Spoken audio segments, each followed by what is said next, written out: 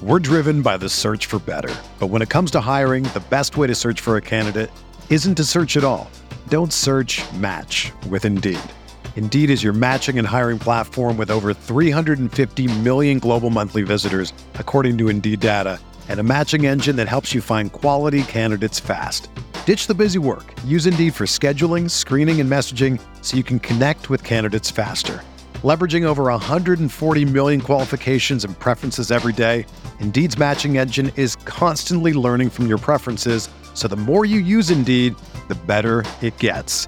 Join more than 3.5 million businesses worldwide that use Indeed to hire great talent fast. And listeners of this show will get a $75 sponsored job credit to get your jobs more visibility at Indeed.com/Blue Wire.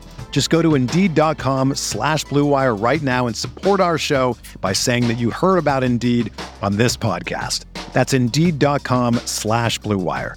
Terms and conditions apply. Need to hire? You need Indeed.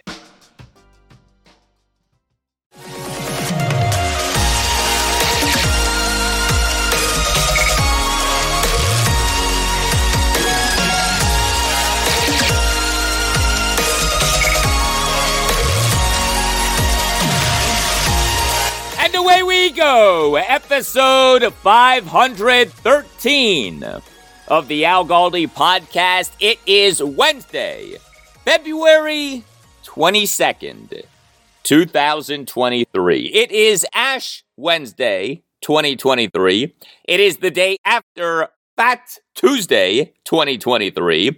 What also was the day on which we had the first full squad workout of 2023 National Spring Training in West Palm Beach, Florida, and had the first full squad workout of 2023 Orioles Spring Training in Sarasota, Florida, and Fat Tuesday was the start of the NFL's tagging period. NFL teams have until March 7th at 4 p.m. Eastern to slap players with franchise and transition tags. Of course, Commanders' interior defensive lineman Daron Payne is a prime candidate to get tagged. I do expect him to get franchise tagged. We'll see if and when the Commanders tag Daron Payne. Hello and welcome to this Wednesday installment of the Al Galdi podcast on what is the 2-year anniversary of the Al Galdi podcast. Yes, we have lasted for 2 years. I don't know how, but that has happened.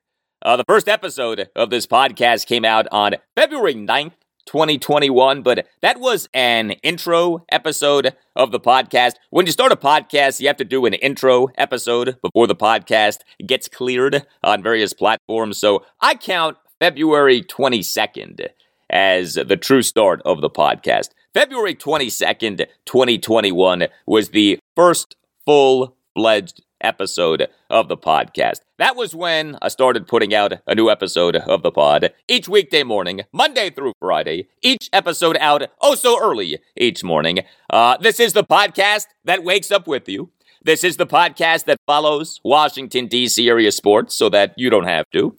This is a podcast on which we talk Commanders every episode, no matter the time of year. But this also is a podcast that goes in-depth on a number of other teams in this area. The Nationals, the Capitals, the Wizards, the Orioles, Maryland football and Maryland basketball, Georgetown basketball, Navy football, Virginia football and Virginia basketball, Virginia Tech football and Virginia Tech basketball, and more.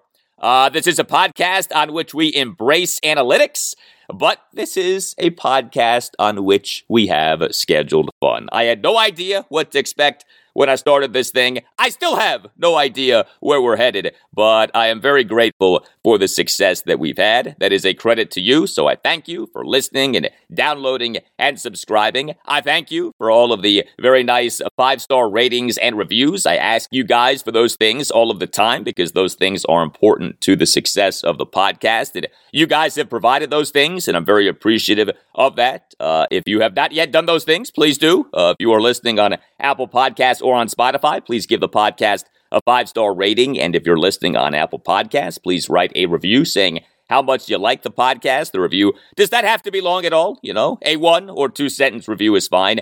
But again, thank you. Much appreciated. And yes, here we are. And coming up on this 2-year anniversary episode of the podcast is a terrific guest, Commanders analyst and former Redskins tight end, Logan Paulsen. Logan is outstanding at talking Commanders from an X's and O's standpoint, and Logan is going to give us a proper deep dive on the Commanders' new assistant head coach / offensive coordinator, Eric Bieniemy, who Logan actually knows quite well. EB was UCLA's running backs coach during Logan's freshman season at UCLA 2005. So we're going to get insight from Logan on Bieniemy's coaching style, which, of course, has come up quite a bit. Logan also is going to discuss what kind of an offense we should expect for the Commanders with Eric Bieniemy as assistant head coach / offensive coordinator, and with Sam Howell as QB1, and Logan is going to talk plenty about Sam Howell. Some really good stuff from Logan on what he saw from Sam in his NFL regular season debut, the 26-6 victory over the Dallas Cowboys at FedEx Field in Week 18 of this past season. Logan Paulsen, perhaps the single best person out there right now when it comes to talking Commanders, X's, and O's, high-level breakdowns of Eric Bieniemy, Sam Howell, and more. Next segment. Also on the show, another loss for the Capitals. They are in a bad way right now, man. A 3-1 loss to the Detroit Red Wings at Capital One Arena on Tuesday night. The Caps now have lost a season-worst 5 consecutive games, with each loss being a regulation loss, and they on Tuesday night lost yet another key player to injury. And I will talk Virginia Tech basketball. The Hokies fell to 6-11 in the ACC with a 76-70 loss to number 13 Miami at Castle Coliseum in Blacksburg, Virginia on Tuesday night. You know, Tech last season pulled off quite the run to win the ACC tournament. The Hokies may have to do that again in order to make the NCAA tournament this season. You can tweet me at Al Galdi. You can email me, the Al Galdi podcast at yahoo.com. The feedback on the Commanders hiring Eric Bieniemy continues to come in. Email from Vernon Thompson. Writes Vernon, first, I'd like to say thanks for the consistently great content that you provide for my beloved Washington Commanders, on whom the national media seems to only want to talk down. As a fan who resides in Fort Hood, Texas, and travels a lot, the pod helps keep order to my day, being my first listen with a cup of coffee, no matter the area code. Thanks. Well, thank you very much for that, Vernon. Continues Vernon. I'm excited, but should I be? I'm not that guy who assumes that we're going 15-2 in the coming season after every offseason move, but this feels different. How often do we, as Commanders fans, get what we want? We don't get the shiny toy at the top of our Christmas list. We normally settle for what we can get. Then we talk ourselves into believing that what we got is as good as what we wanted. The hiring of Eric Bieniemy leads me to believe that EB thinks that, dare I say it, we're close. I don't think that he'd leave Kansas City just to call plays for just any team. So much of the progression of his coaching career is riding on the success of this offense. He knows what a championship offense looks like and must feel that he can get this group to a top 5 to top 10 level. Add to that the sale of the team to Jeff Bezos, wink wink, which should start new stadium talks, hopefully back to Washington, D.C., hopefully a solid draft coupled with some free agent acquisitions, Ron Rivera coaching for his job. All of that makes for an exciting offseason, in my humble opinion. Maybe I'm jumping the gun a little bit, but I'd bet money that next season we will be a playoff team. Thanks for taking the time to read my email. Great pod. Keep up the outstanding work. #HTTC. Very nice email, Vernon. A lot of optimism in that email. I like that. The key to this entire Commanders offseason being a good one is the sale of the team. If the sale of the team happens and the co-owners and co-CEOs, Dan and Tanya Snyder, actually sell majority ownership of the team, then honestly, this is a great offseason no matter what, okay? Now, did Eric Bieniemy come to the Commanders because he thinks that this team, as Dan's former BFF and former Redskins team president Bruce Allen once said, is close? It means you're close. Yes, Brucifer, did Eric Bieniemy come to the Commanders because he believes that they are close? Or Did Eric Bieniemy come to the Commanders because they were the only NFL team that interviewed him for an offensive coordinator job after he didn't get the Indianapolis Colts head coaching job for which he interviewed? I don't know. But I do think that it's safe to say this. Eric Bieniemy would not have come to the Commanders if he didn't think that he could do well with the Commanders.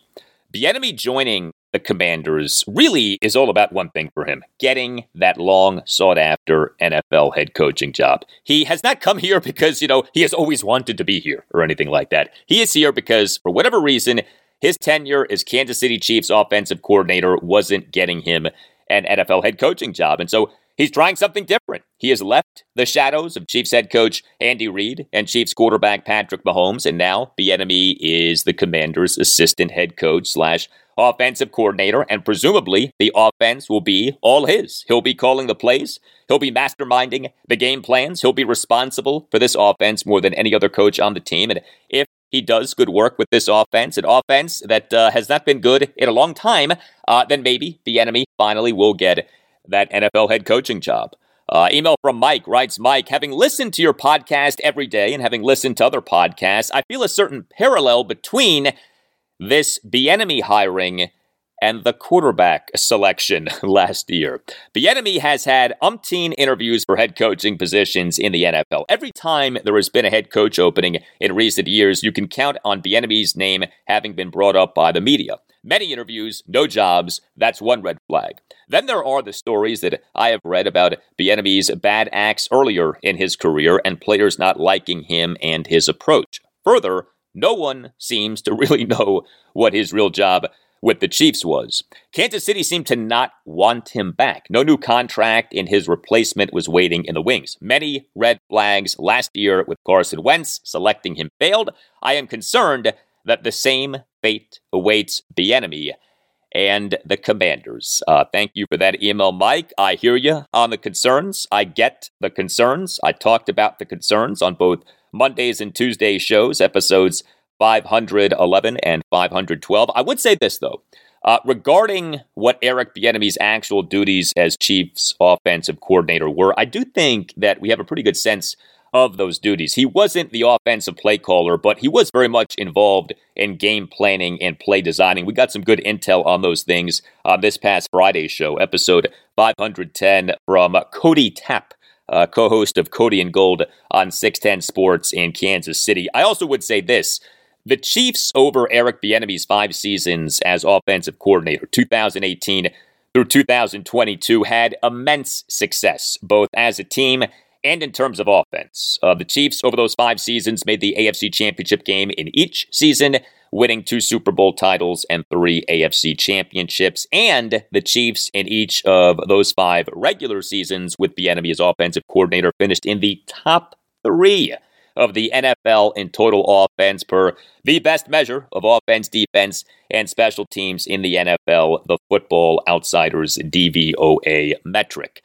Eric Bieniemy was not the biggest reason for all of this success, but he was a reason. You don't have that kind of success over 5 seasons, over half of a decade, if your offensive coordinator isn't good, even if he isn't calling plays.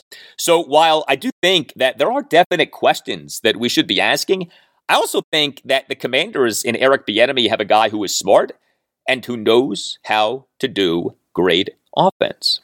Well, a law firm that is smart is Paulsen and Nace. Think of Paulsen and Nace as the Kansas City Chiefs of Washington, D.C. area law firms. If you have a case, contact Paulsen and Nace. Paulsen and Nace is a Washington, D.C.-based family law firm that handles medical malpractice, personal injury, birth injury, legal malpractice, and consumer protection cases, offering aggressive advocacy for victims in Washington, D.C. and West Virginia. Paulsen and Nace fights for victims of all kinds of situations, including victims of errors made during diagnosis, during surgery, or with medication, victims of injuries caused by dangerous medications or medical devices, as well as defective auto parts, victims of accidents involving cars, trucks, bikes, or motorcycles, victims of deceptive trade practices and false advertising, heck, victims of shady lawyers. If your attorney acts in bad faith, is unethical in his or her counsel, or is negligent in his or her work, you could have a claim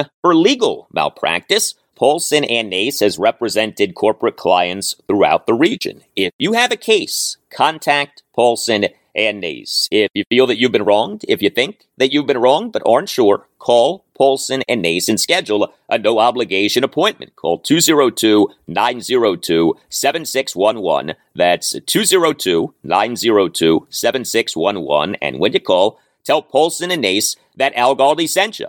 You can also visit PaulsenandNace.com. That's PaulsenandNace.com. And don't forget to tell Paulsen and Nace that Al Galdi sent you. Paulsen and Nace. If you have a case, contact Paulsen and Nace.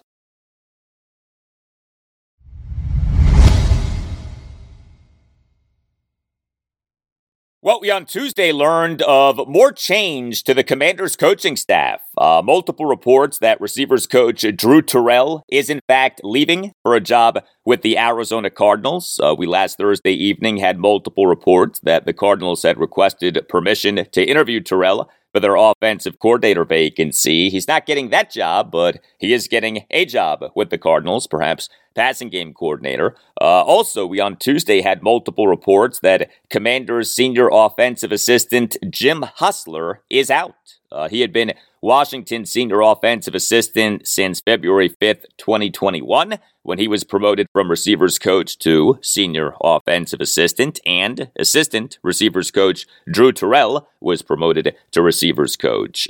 Jim Hustler is a certified member of the Carolina Mafia. He had been a Commander. Hustler was the Carolina Panthers receivers coach for the 2019 season. So change is happening with the Commanders' offensive coaching staff, but of course, no change has been bigger than the change at offensive coordinator. Scott Turner fired on January 10th. Eric Bieniemy officially hired this past Saturday morning, February 18th, as the Commanders' assistant head coach / offensive coordinator. And now for great insight on Eric Bieniemy and more with the Commanders' offense, I'm very pleased to welcome back to the Al Galdi podcast, Commanders analyst and former Redskins tight end Logan Paulsen. He played for the Skins from 2010 through 2014. He does a lot of very insightful work for the Commanders for their website and YouTube channel.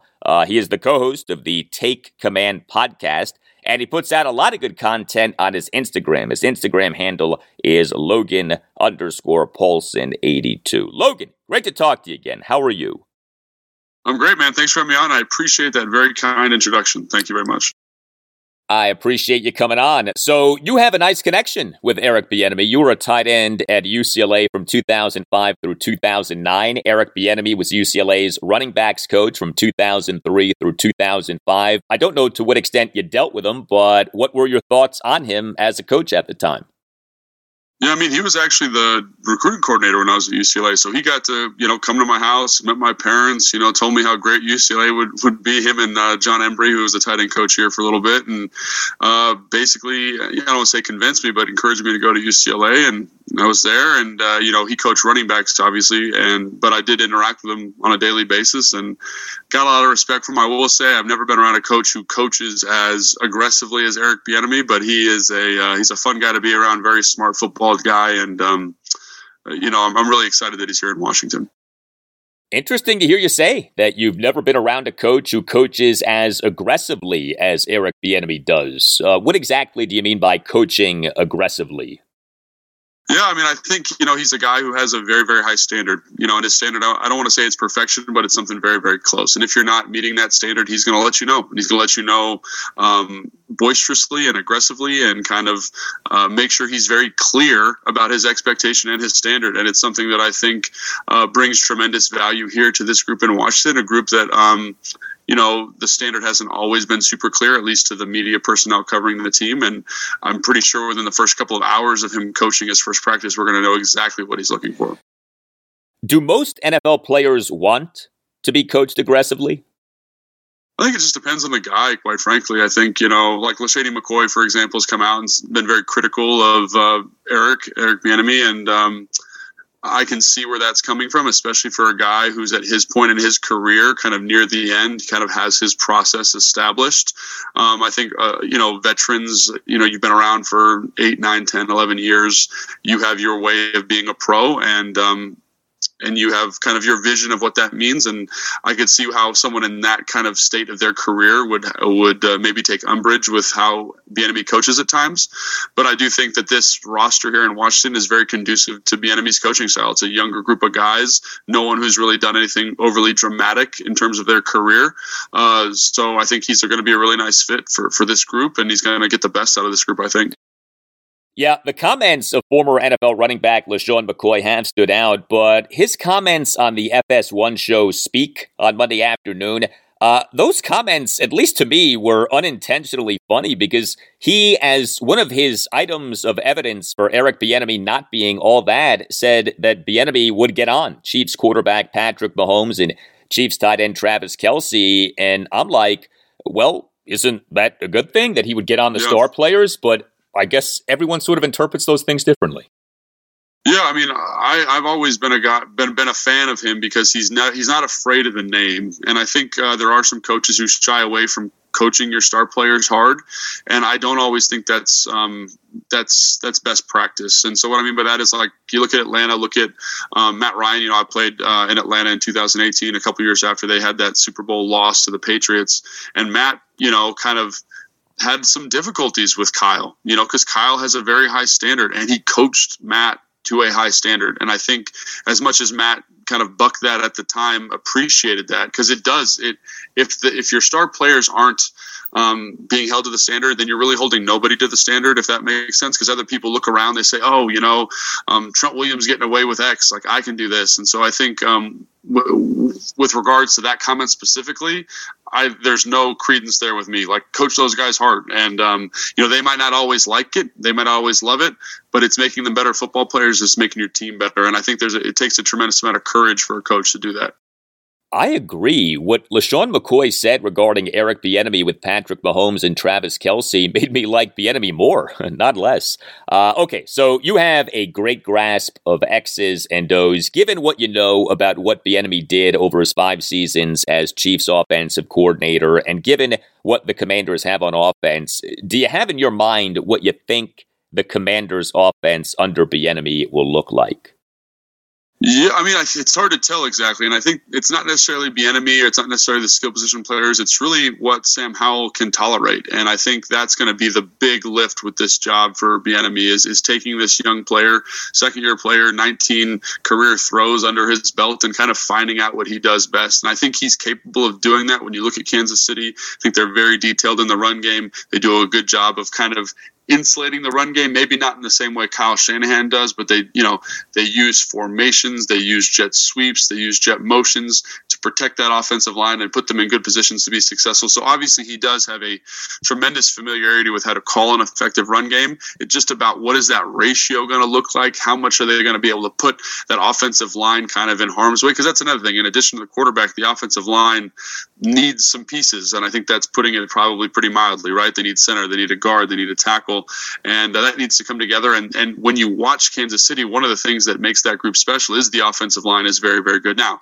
Bieniemy, Andy Reid, all those guys do a great job of insulating that group, but those are kind of the questions that I think ultimately shape the outcome here and are unknowable until you start getting practice, until he starts developing familiarity. But I do think in his career he has shown an ability to understand a complex, nuanced run game, understand a complex, nuanced passing game, using formations and motions to elevate your skill position guys, stacking plays, calling a certain play to get a look to say this shot play is going to work later. And from a fundamental play calling offensive development standpoint, I think those are all things that get you excited. Now, what's the final form? That's unknowable until he's in the building and kind of knows exactly what he's working with.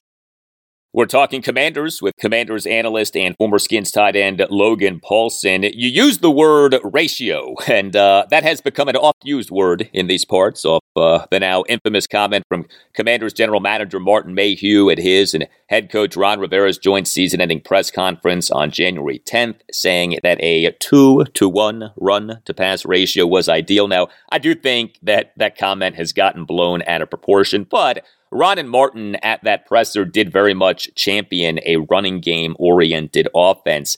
Does that desire mesh with the way that Eric Bieniemy wants to do offense, given the pass-happy nature of the Chiefs over his 5 seasons as Chiefs offensive coordinator? Well, I do think that there is kind of a precedent at the moment to run first is maybe the wrong word, but a run heavy group, like look at San Francisco, look at Minnesota, look at Tennessee, look at Atlanta.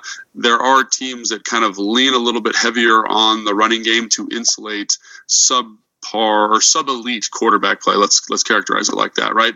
And I think that is a sound philosophy. You don't want too much on your play caller's plate.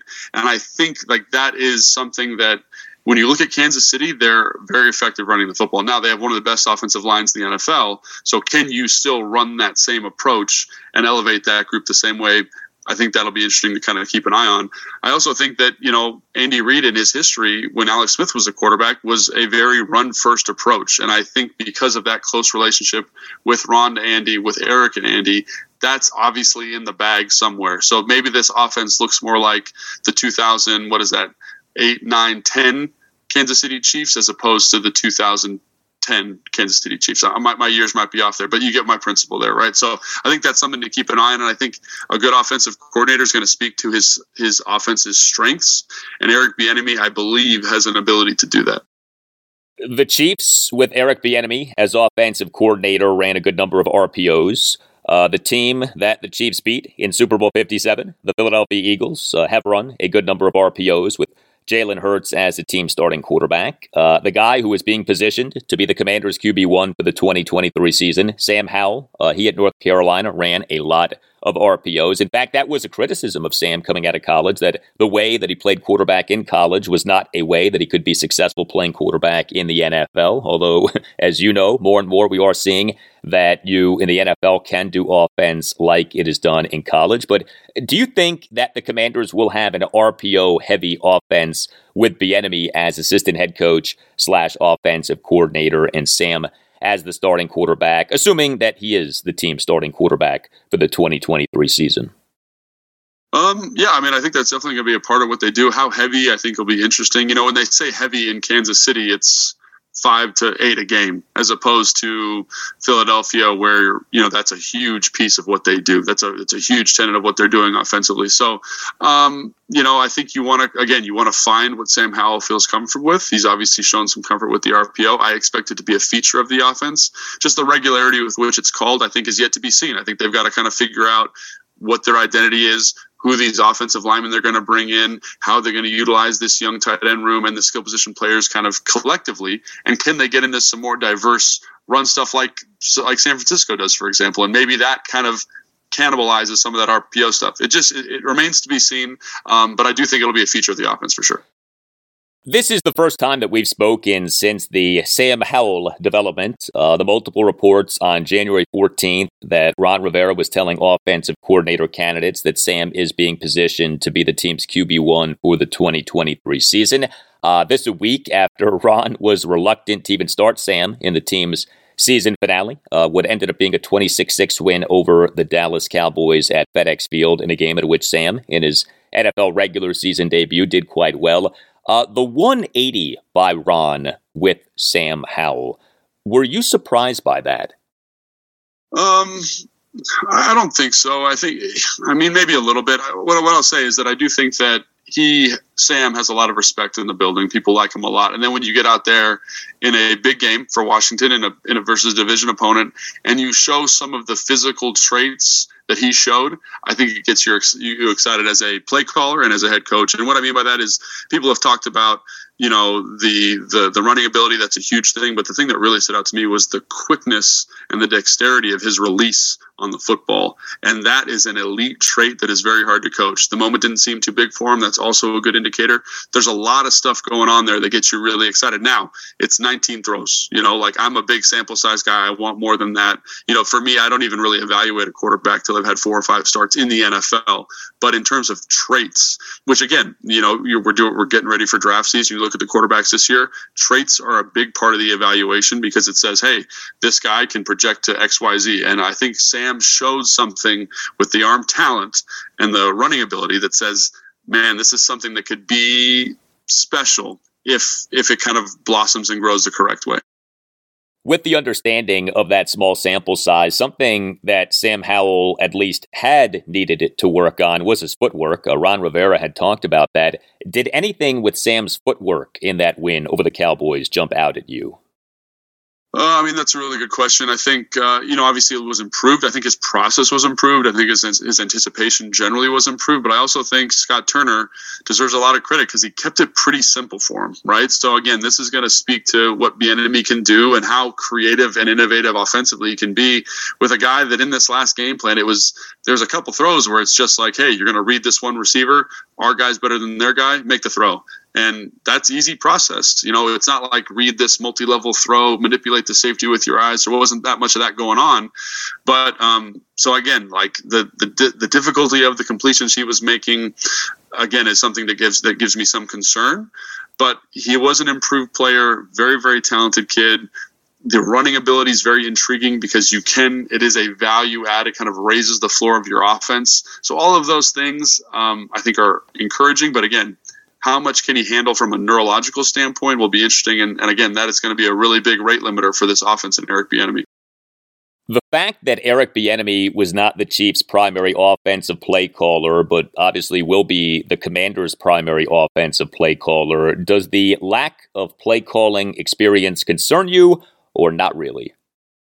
That comes up a lot. And I think when you just look at recent history, like Sean McVay didn't call plays, Matt LaFleur didn't call plays before they were the head coach of the OC. Like there is a precedent, a pretty large precedent. I'd say probably 15 or 20 guys around the league, Doug Peterson, Nagy, all those guys, they weren't the play caller when they left Kansas City, and they've gone on to be very successful offensive coaches. So it's not as important to me. I think the hard part about being an offensive coordinator is cultivating and developing a game plan. And when you look at what he's done there for 5 years, he's been around one of, if the not brightest minds in all of football when it comes to game planning, finding nuanced responses to defenses, and coaching with a high level of detail. So I look at that and I say that while the play calling is a variable, it's not the most important variable to me. It's the game plan, the film study, the stuff that happens in the week that sets you up to be awesome on Sunday. And I think about what Brian Billick used to say. He said, anything I cultivate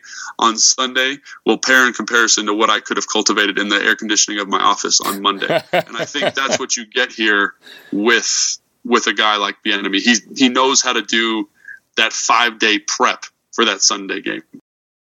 You played for the Skins for the entirety of Kyle Shanahan's time as their offensive coordinator, 2010 through 2013. You then played for the San Francisco 49ers in 2017 in what was Kyle's first season as Niners head coach. Is Kyle the best offensive play caller for whom you ever played?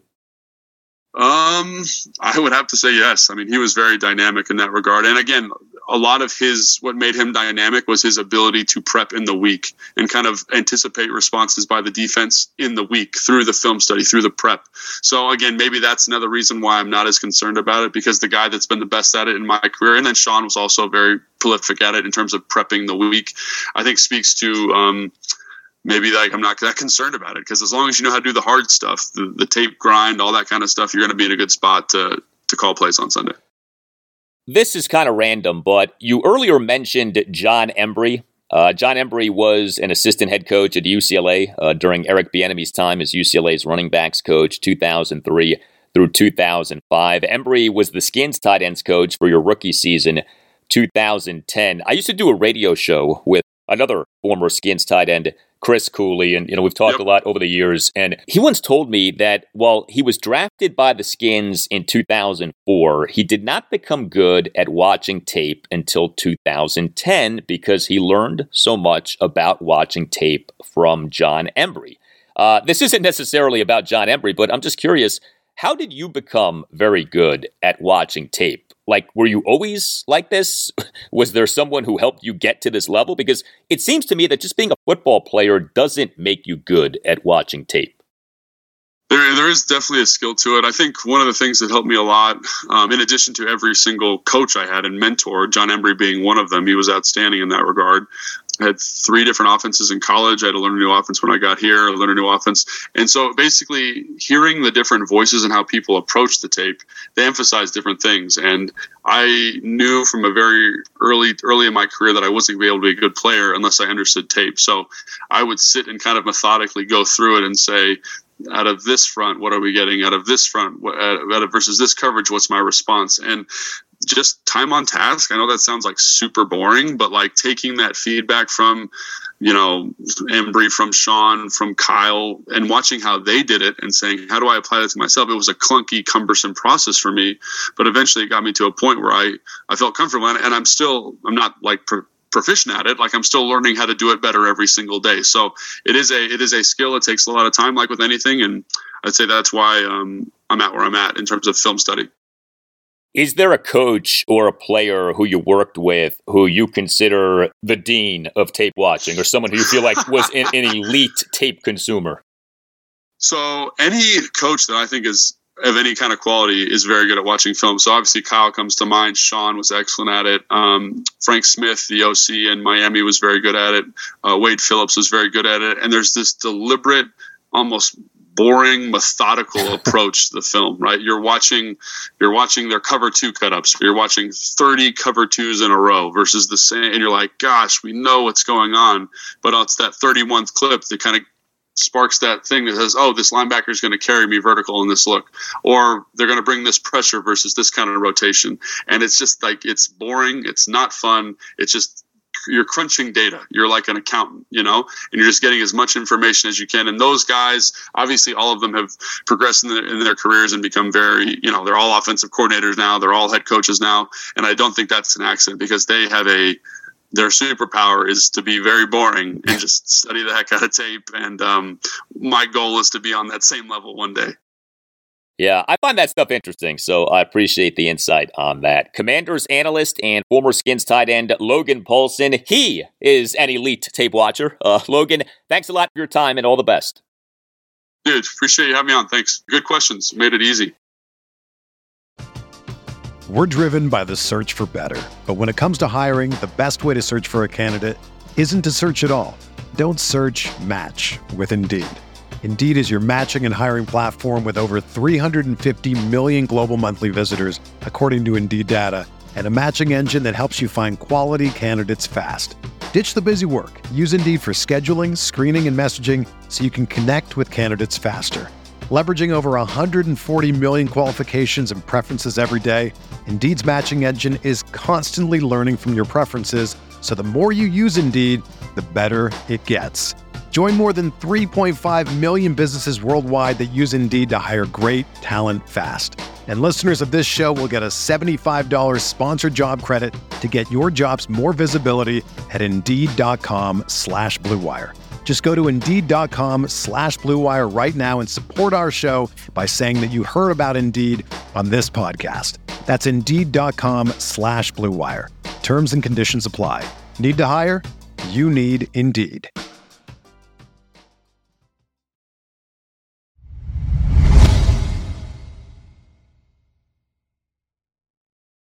Well, our Capitals are reeling right now. They now have lost a season-worst 5 consecutive games, with each loss being a regulation loss. The Caps fell to 28-25-6, a 3-1 loss to the Detroit Red Wings at Capital One Arena on Tuesday night. The Caps now are 5th in the Eastern Conference wildcard standings. Only the top 2 teams in the wildcard standings of each conference make the Stanley Cup playoffs. The Caps now are 5th in the Eastern Conference wildcard standings, and the Caps continue to not score goals. The Caps during this 5-game losing streak have totaled a mere 8 goals, including just 1 goal in each of the team's last 2 games, which include that ugly 4-1 loss at the Metropolitan Division leading Carolina Hurricanes at NC State's Carter Finley Stadium this past Saturday night as part of the NHL's Stadium Series. Here was Caps head coach Peter Laviolette during his post-game press conference on Tuesday night. Well, anything would have been better than the previous game. That was not good. Tonight, the guys had the right intentions. We fell behind again 1-0. We can't get that lead, and you're pushing to score goals. there's probably 3 or 4 things that we'd like to have back where a mistake was made, something, whether it was a penalty we took or a shorthanded goal. It's just you'd like to have those moments back, because the rest of the game was we pressed and we pushed, and especially in the third period, we couldn't put the puck in the net. So it's frustrating for everybody. Yeah, another injury for the Caps. Winger Anthony Mantha suffered an upper body injury and did not return to the game. The Caps remained without winger Alex Ovechkin for a 4th consecutive game due to the death of his father, Mikhail Ovechkin. The Caps also remained without defenseman John Carlson and forwards Connor Brown and Carl Hagelin due to injury. The Caps did get back center Nick Dowd. That was good. He returned from a 12-game absence caused by a lower body injury that he suffered in a 4-3 overtime win at the New York Islanders on January 16th. But the Caps on Tuesday night lost again. Darcy Kemper was the Caps' starting goaltender. He stopped just 22 of the 25 shots on goal that he faced. The Caps need more from Kemper right now, and they're not getting that. Kemper, per natural stat trick, did stop all 7 of the high danger shots on goal that he faced, but he gave up 2 goals on medium danger shots on goal and gave up a goal on a low danger shot on goal. A strange game for the Caps from a puck possession standpoint. The Caps over the first 2 periods totaled just 12 shots on goal, but the Caps in the third period had 15 shots on goal. The Caps in the third period, per natural stat trick, had 30 5-on-5 shot attempts to the Red Wings 8, and yet the Caps lost that third period 1-0. The Caps per natural stat trick for the game, 53 5-on-5 shot attempts to the Red Wings 39, and yet each team finished with 6 5-on-5 high danger shot attempts. The Caps finished with 27 shots on goal to the Red Wings 25. A lot of blocked shots for the Red Wings. So the Red Wings had 28 blocked shots to the Caps 13. The Caps were good on special teams. Caps went 2-2 on the penalty kill and 1-3 on the power play. Winger Tom Wilson had a first period power play goal, but he also committed a second period hooking minor. And here we are with the Caps. Season worst 5 consecutive losses, all in regulation. The team has fallen to 5th in the Eastern Conference wildcard standings, and the NHL trade deadline is looming. The NHL trade deadline is on Friday, March 3rd at 3 p.m. Eastern. Are the Caps on the verge of being sellers? More from Peter Laviolette from his post-game press conference on Tuesday night. It's easy to get frustrated when you're not winning, but there's a veteran team in there, and they know how to win. And so we'll get ready for the next game. I thought it was a marked improvement from the other night, but still there's things that we can do a little bit better and get ready for the next night. But I think having a veteran group in there that knows how to win and is experienced at winning, that's a good recipe to try and get out of something that's not working for you right now. And things are not working for the Caps right now. They are an old team. They are a team that has been brutalized by injury, and they, for the moment, are a fading team. You know, it's tricky in the NHL because you say, well, just blow the whole thing up. Well, as we know, with the Stanley Cup playoffs, all you have to do is get in, and you have a legitimate chance at winning the Stanley Cup. We see lower seeds do well in Stanley Cup playoffs all of the time. And so, you know, with the Caps, I don't know that they necessarily have to blow the whole thing up, but this may well be a reset season. You know, this may well be a season in which the Caps should reset and retool and try to get back at it next season. Next up for the Caps, home to the Anaheim Ducks, Thursday night at 7.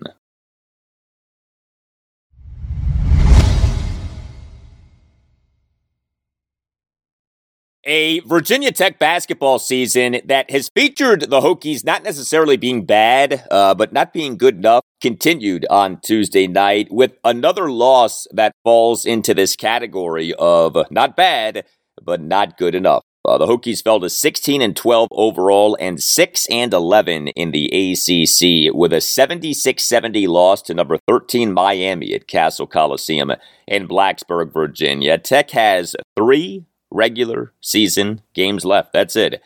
Then comes the ACC tournament. The Hokies are very much running out of time to make their case for the NCAA tournament. The Hokies on Tuesday night trailed for the entire second half. They did cut a 9-point second half deficit to 1.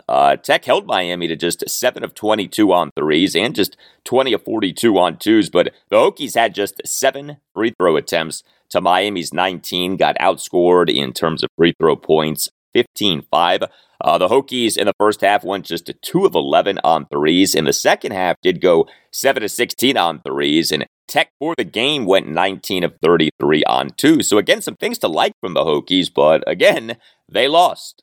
They did have just 7 offensive rebounds to Miami's 14. The Hurricanes have this guy, Norchad Omier, 6'7" transfer from Arkansas State. He's from Nicaragua. He is a load. Omier on Tuesday night, 33 minutes as a starter. He did go just 6 of 15 from the field, all twos, but he also went 5 of 6 on free throws, finished with 17 points, 14 rebounds, including 6 offensive boards and 3 steals. Very good game for the Hokies' Hunter Couture. He, in 40 minutes as a starter, went 5 of 10 on threes. 0 of 1 on twos. He finished with 15 points, 6 rebounds, including 2 offensive boards, 4 assists versus no turnovers, and 4 steals. And this was a milestone game for Couture. He became the 50th player in program history to reach 1,000 career points. But Wright State graduate student transfer Grant Basile had a tough game. 30 minutes as a starter, 1 of 4 on threes, no assists versus 4 turnovers. He did go 5 of 8 on twos. He finished with 13 points and 4 rebounds. Sean Padula, 36 minutes as a starter, just a 2 of 9 on threes, and he committed 3 turnovers. He did go 4 of 6 on twos, 3 of 3 on free throws. He finished with 17 points, 6 rebounds, and 3 assists. And the Hokies did get back freshman Rodney Rice. This was good to see. Rice suffered a broken finger on his right hand at the end of practice on January 14th. That was off him having just made his collegiate debut in the Hokies' previous game, their 82-72 loss at Syracuse on January 11th, and that was off him having been out due to injury. Rodney Rice is a 4-star recruit at a DeMatha Catholic High School in Hyattsville, Maryland. He on Tuesday night played for 11 minutes off the bench. Didn't do much, but him just playing was a good thing. Next up, for Virginia Tech at Duke, Saturday night at 8.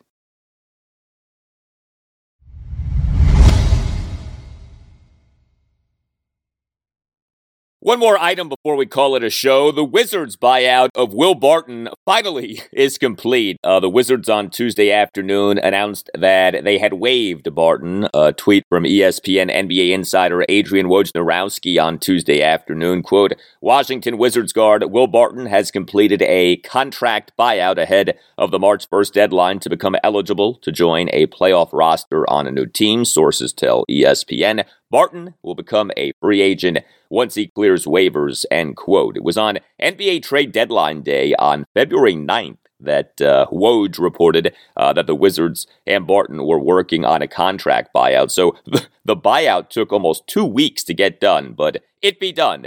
What happened with the Wizards and Barton, very disappointing. The Wizards acquired Barton in their big trade of this past summer. The Wizards, last July 6th, officially announced having traded Kentavious Caldwell-Pope and Ish Smith to the Denver Nuggets for Monte Morris and Will Barton.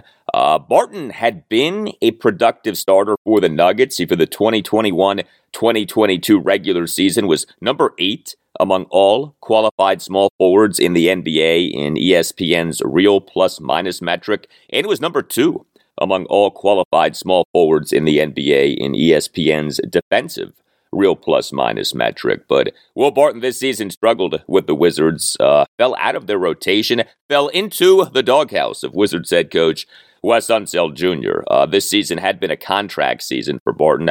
Wizards are in the midst of their All-Star break. Their next game isn't until this Friday night, home to the New York Knicks at 7. And that will do it for you and me for now. Keep the feedback coming. You can tweet me at Al Galdi. You can email me, the Al Galdi podcast at yahoo.com. Thursday show, episode 514, will feature plenty on the Commanders. Also, I'll talk college basketball. Busy night on Wednesday night. Maryland is home to Minnesota Wednesday night at 7. Georgetown is home to St. John's Wednesday night at 9. And number 6, Virginia, is at Boston College Wednesday night at 7. Have a great rest of your Wednesday, and I'll talk to you on Thursday. It means you're close.